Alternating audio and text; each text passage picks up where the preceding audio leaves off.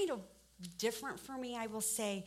When Dustin had asked me to speak a few weeks ago, knowing that the men were going to be at the retreat this week, I started asking God, what do you want me to say? And one morning, I was walking through the kitchen on my way to grab my Bible in the living room where I have my little cubby that I sit in the morning and with my cup of coffee and have some alone time with God. And I clearly heard God tell me, not audibly, but how you know when you know.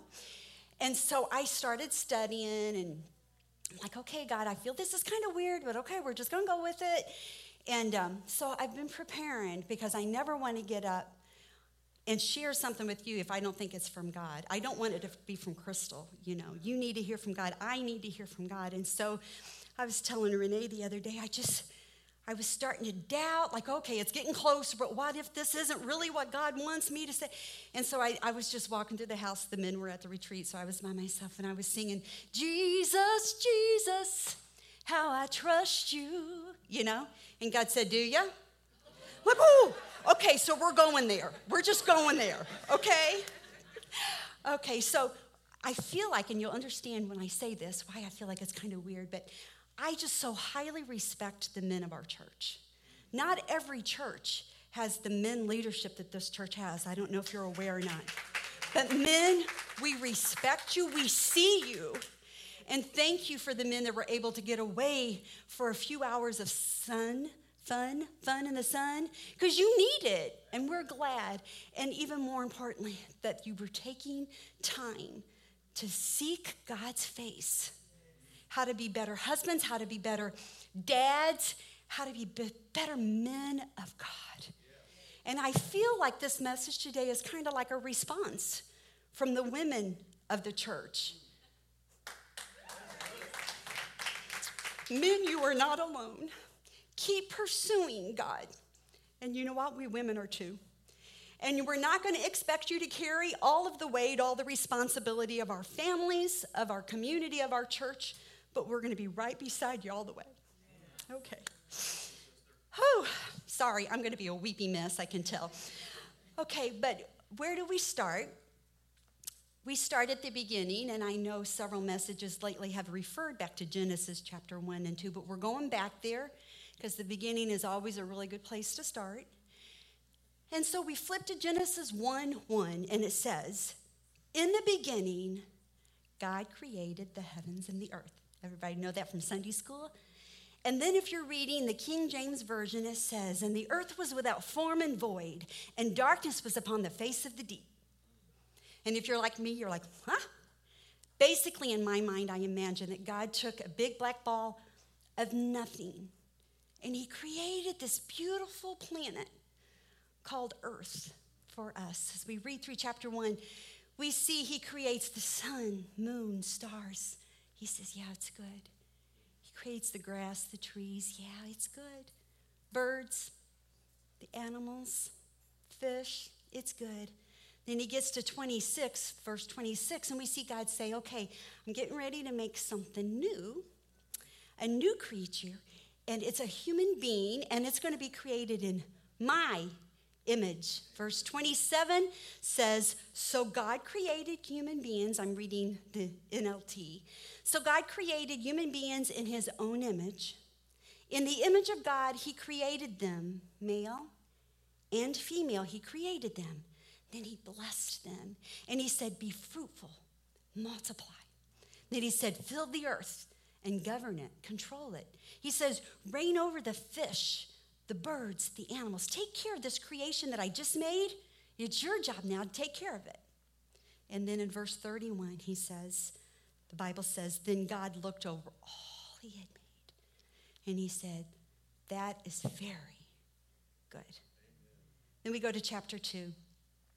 And at first, when you start reading chapter 2, you're not sure what's going on because you're like, okay, I just read creation. But basically, it's more detail of creation, especially this special human being that God had made in his likeness. We look in verse 7, and it says, then the Lord God formed the man from the dust of the ground. He breathed the breath of life into his nostrils. He gave him some CPR. And he became a human being, a living, breathing person. And God explains in his word how he created this beautiful garden. It was paradise, lots of trees and just perfection. There were some rivers running through this garden to keep everything hydrated just perfectly. And the man's job was to tend it. But then we get to verse 18 and God sees something that's not good. God says, it is not good for man to be alone. God said, I'm going to make him a helper who is just right for him. This would be a really good place, guys, if you're married and you're sitting by your wife, to look her square in the eye and say, baby, you're just right for me. I'm waiting. Do it. Do it. Then scripture goes on and it tells us the man is busy, and because God's sending him all the animals. All the animals are coming by, and the guy is naming them. The man is naming them. I can just imagine this big old fat, gray thing with a big trunk walking by, and his job is to name it. I can see him thinking, okay, let's call, that's an elephant. Okay? And then this animal with this big, long neck, and he's yellow and brown spotted, and he's like, okay, giraffe? Yeah, I think that sounds right, giraffe. And then there's this little furry thing that keeps rubbing up against his ankle, going, meow, Okay, let's name him Kitten. He's a little cat. And then God decides to fix the problem that he had seen that was so bad. It wasn't good. In verse 21 tells us, the Lord caused the man to fall into a deep sleep, and God performed the first surgery. As the man slept, he removed a rib from his side, and then he closed it back up. And from this rib, the Bible tells us that he created woman. And the Bible tells us, I'm not making this up, that when God brought the woman to the man, he got really excited. The Bible said he exclaimed, at last, and the Bible has an exclamation mark. At last. Because he said, this one, she's not like the rest. No, because she's bone of my bone and flesh of my flesh. He said, this one, let's name woman, because she came from man.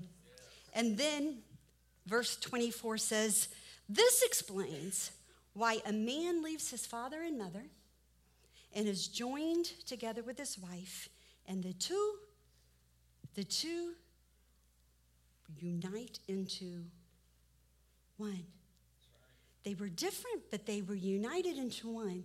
The Bible earlier in chapter 2, it tells us that there was no weeds even in this garden. Like there was nothing wrong, so I'm sure there were no arguments, there were no disagreements, because these people who were made in God's image were united into one. And this, if you really want to be technical, is when God looks back at everything he had made, because remember, it says he had just made male and female, he created them. That's when God said, this is really good. This is very good. But as we know, that is not the end of the story. We flip over a few more pages and we see that God had given them one little rule to follow. That's all. Just one. And he told them not to eat from just one of the trees. There were tons of trees, but one of them, he said, don't eat of it. But remember, they were human beings. And what do we human beings want to do when we're told not to do something? We do it, and they did it. But also know that there are laws set in place, spiritual laws as well as natural laws. And if we break them, there are consequences to be paid. How many has little children and you've said, if you do that, there's going to be a consequence. And when they do it, there's a consequence. But do you love them less? No, really, biblically, if you do that, you love them more. That's right. Did you know that? The Bible says that. And so God still loved them every bit as much as he ever had. But there had to be consequences. I like to think of like the law of gravity. You can tell me all day long that you don't believe in the law of gravity, that you think it's really dumb that some people think that. But I can tell you, if you step off the top of a building, you're going to pay the consequence. of the law. And so let's get back to what the consequences were. So God pulls them in. He's saying, okay, guys, it's going to hurt me more than you. No. He says, okay, to the woman. Let's focus on the woman since this is a response from the women. He's like, okay, the consequence or the curse that you're going to have to pay now is twofold. Did you women know it's twofold? The first one, anybody that's ever given birth knows really well, that we're going to have babies and it's going to hurt. That was the first part, but who knows the second part? God said to her, you will desire to control your husband, but he is going to rule over you. So, how are we supposed to get back to doing the plan that God had originally set up in place when one is manipulating, trying to control the other, and the other one's trying to be bossy and be the ruler? Well, it's not easy. And to be really honest, if the Bible ended at the 3rd chapter of Genesis, we'd all be sunk. That's right. Let's be real. Amen. But it doesn't. Even though they had failed, God didn't stop his plan. Amen. He still has a plan, and he's still planning on using us, the human beings that he made in his image. Even though we're so broken and we're so different, he still has a plan that we can come together as one to fulfill his purpose and his mission. In fact, I love the Old Testament. You can read through it and you see various examples of this, but he uses married couples like Abraham and Sarah, that God said go, so they did.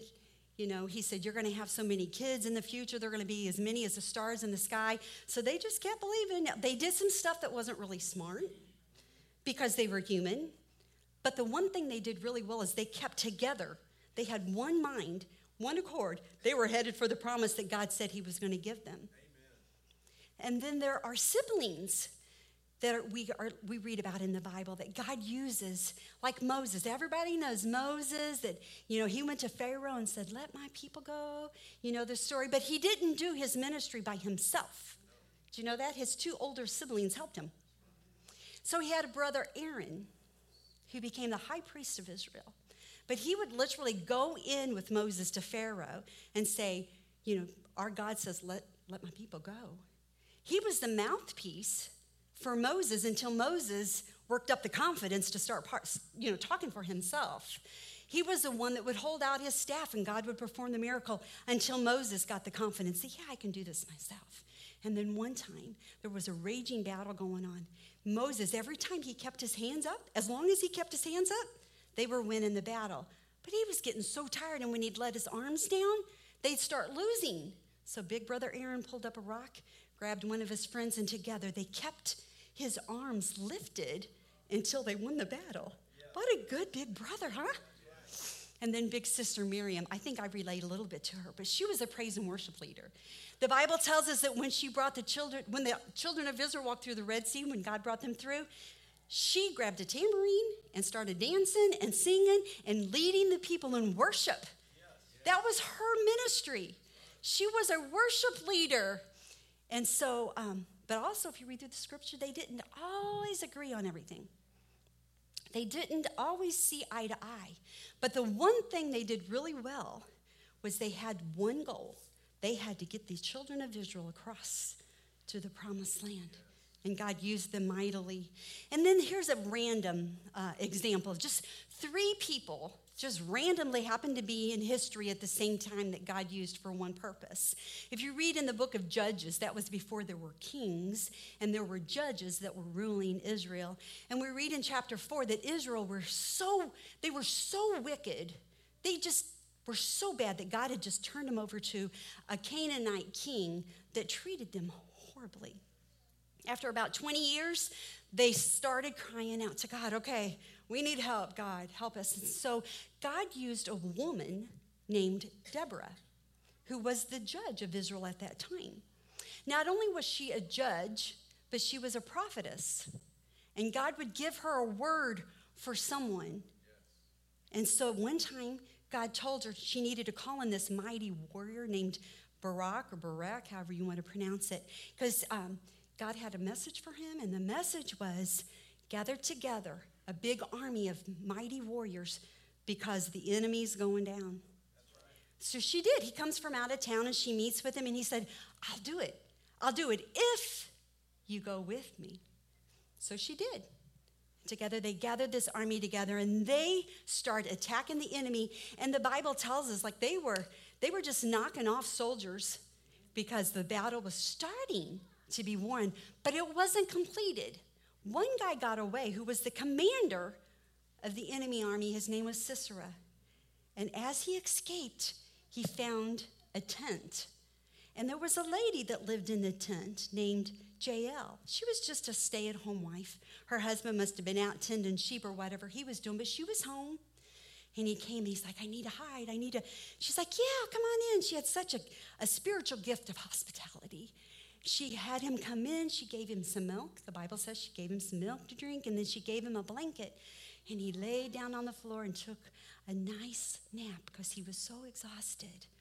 But see, God had prepared her for this moment. See, the women in those days that lived in tents, it was their job to take care of the tent. So they got really, really good at using a hammer and a spike. Yeah. So she sneaks up on him, and she's got her spike and her hammer. He's sleeping, and she pounds the spike right through his temple into the ground. It's Bible. I'm not that creative. It's Bible. But see what happened?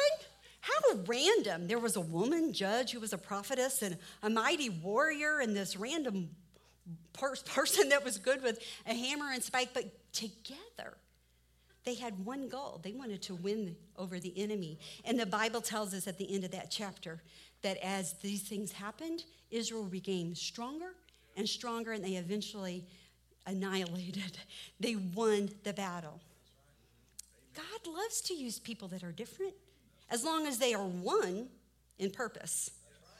We turn over to the New Testament, and Jesus walks in on the scene.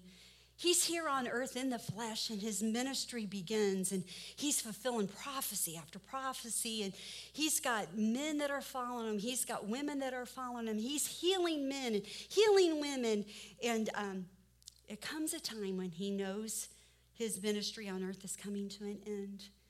So he tells his followers, I have to go away, but I'm going to send you a gift. I'm going to send you a comforter, a helper. I'm going to send you the Holy Spirit.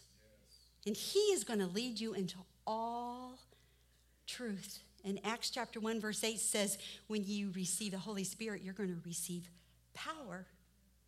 So yeah, that's a mighty good gift Jesus is going to send. The one stipulation, you have to go to Jerusalem, and you have to wait. Wait it out. It's coming. But you have to wait. In verse 1 of chapter 8, chapter 1 says that there was about 120 people that had gathered together, all in this upper room. And it lists both men and women, and they had one goal in mind. They were waiting for the promise that was coming their way.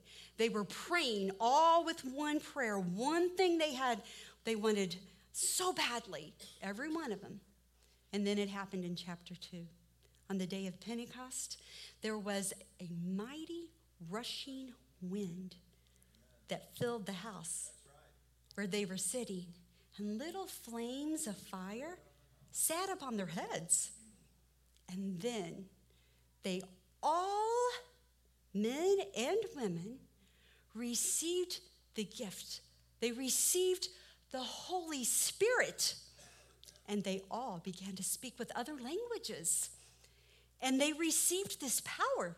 Jesus told them they would receive power. And I know that because look at Peter. That's right. At the end of the Gospels, what was Peter doing?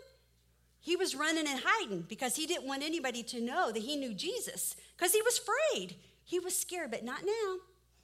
He was bold. Using the gift that God had given him, he stood up and he started preaching to the people that, you know what? This guy that you guys just killed, he is the Messiah.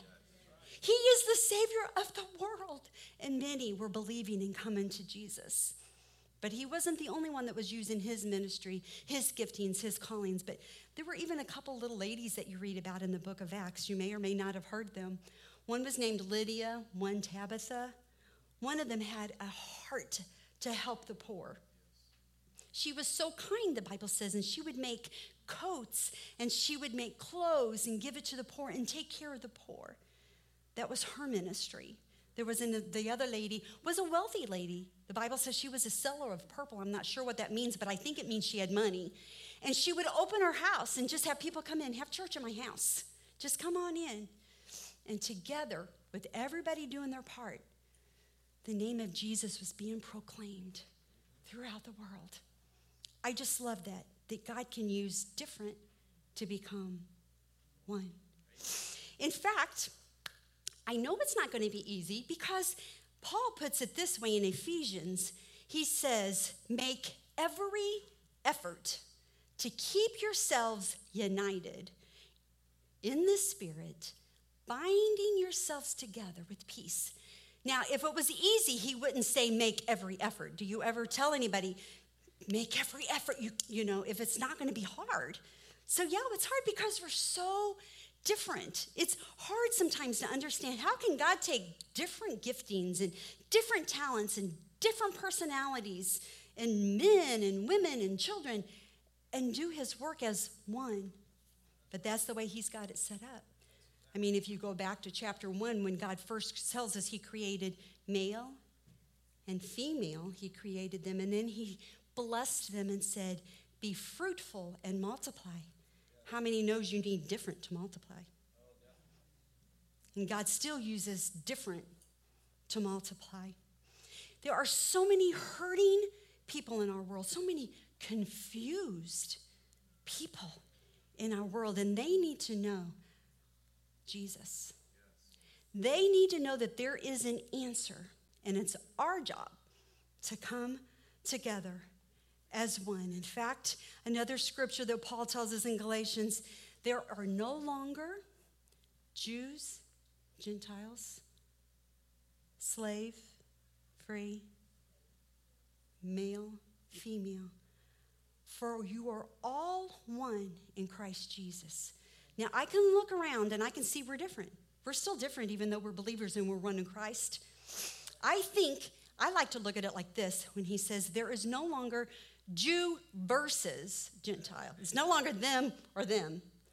No longer slave and free. No longer male versus female. No. We come together as one in Christ. So what does that look like today? I like to think logically. How do we apply that today? And this is what I think. I think it means men, continue pursuing God. If you're not sure of your calling, if you're not sure of your gifting, we have classes on Saturday morning that will help. Pursue. And you know those gifts and talents that you know you have? Fine-tune them. We're going to need to be the very best at everything we are. And as you're doing that, we women, we're going to be doing it too. And the children even. I want the children to join us. And then I want to let you know, men, we are going to join hands at the foot of the cross. And we're going to declare that Jesus Christ is Lord. Because someday every knee will bow. Every tongue will confess that Jesus is Lord. And we're going to spread that message arm in arm. It's not just you men's job. It's not just we women's job. It's not just the children's job. It's us all becoming one. One, even though we're different. Don't get upset at me if I don't have your calling. Don't get upset at me if I don't have your ministry. Because I have to do mine. You have to do yours. Paul put it so perfectly when he talks about we're all different. We're hands and feet and heads, and which we're all different, but we're one body in Christ. So we will join hands and we will do the one mission we are called to do. And Jesus made it perfectly plain in Matthew 28:19. And it's to all of us when he said, go and make disciples of all the nations, baptizing them in the name of the Father and the Son and the Holy Spirit. Teach these new disciples how to obey my commandments. They won't know if we don't teach them. And then he says this beautiful thing. Jesus said, be sure of this. I'm going to be with you always, even to the end of the age. Yes, we're many different, but we're one in mission. We are one in mission. You know, I was thinking back, I can just imagine God when he had made this perfect male and female and brought them all together as one. And then he said, whew, that's very good. You know what I want? I want God to be looking over the edge of heaven, looking down at the Bridge Church and saying, hey, angels, come check this out. This is very good. They are getting it. They can be different, yes, but they can become one. So that's what I'm telling you today. Let's just be one. Don't be weary in well-doing. Let's just be one. Where I'm strong, maybe you're weak. Let's help each other. God has made us all different, but yet he's called us to be one.